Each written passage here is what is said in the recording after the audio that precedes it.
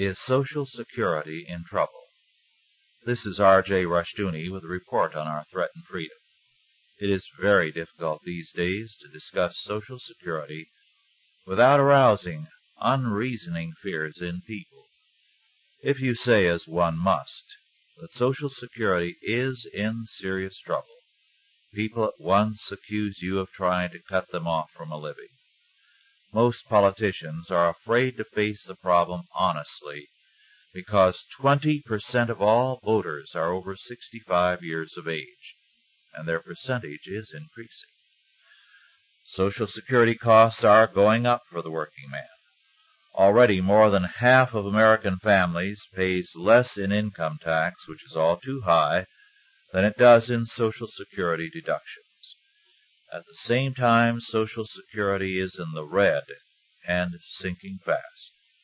In fact, as Arlo Sederberg wrote recently, and I quote, "With the graying of America, one of the ticking time bombs in the money war is the Social Security system, which could make the troubles of Chrysler and International Harvester seem like child's play," unquote.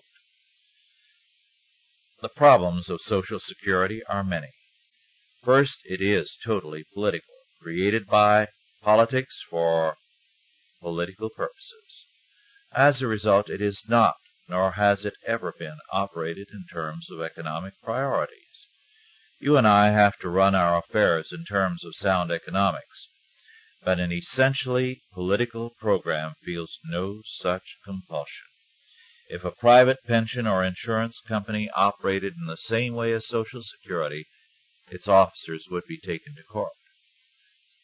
Second, Social Security masquerades as an insurance plan when it has become instead a welfare program. As a result, it is in serious economic trouble. The reason for this shift from an insurance to a welfare approach has been political. Third, the federal government has created inflation, and as a result it has seriously damaged Social Security.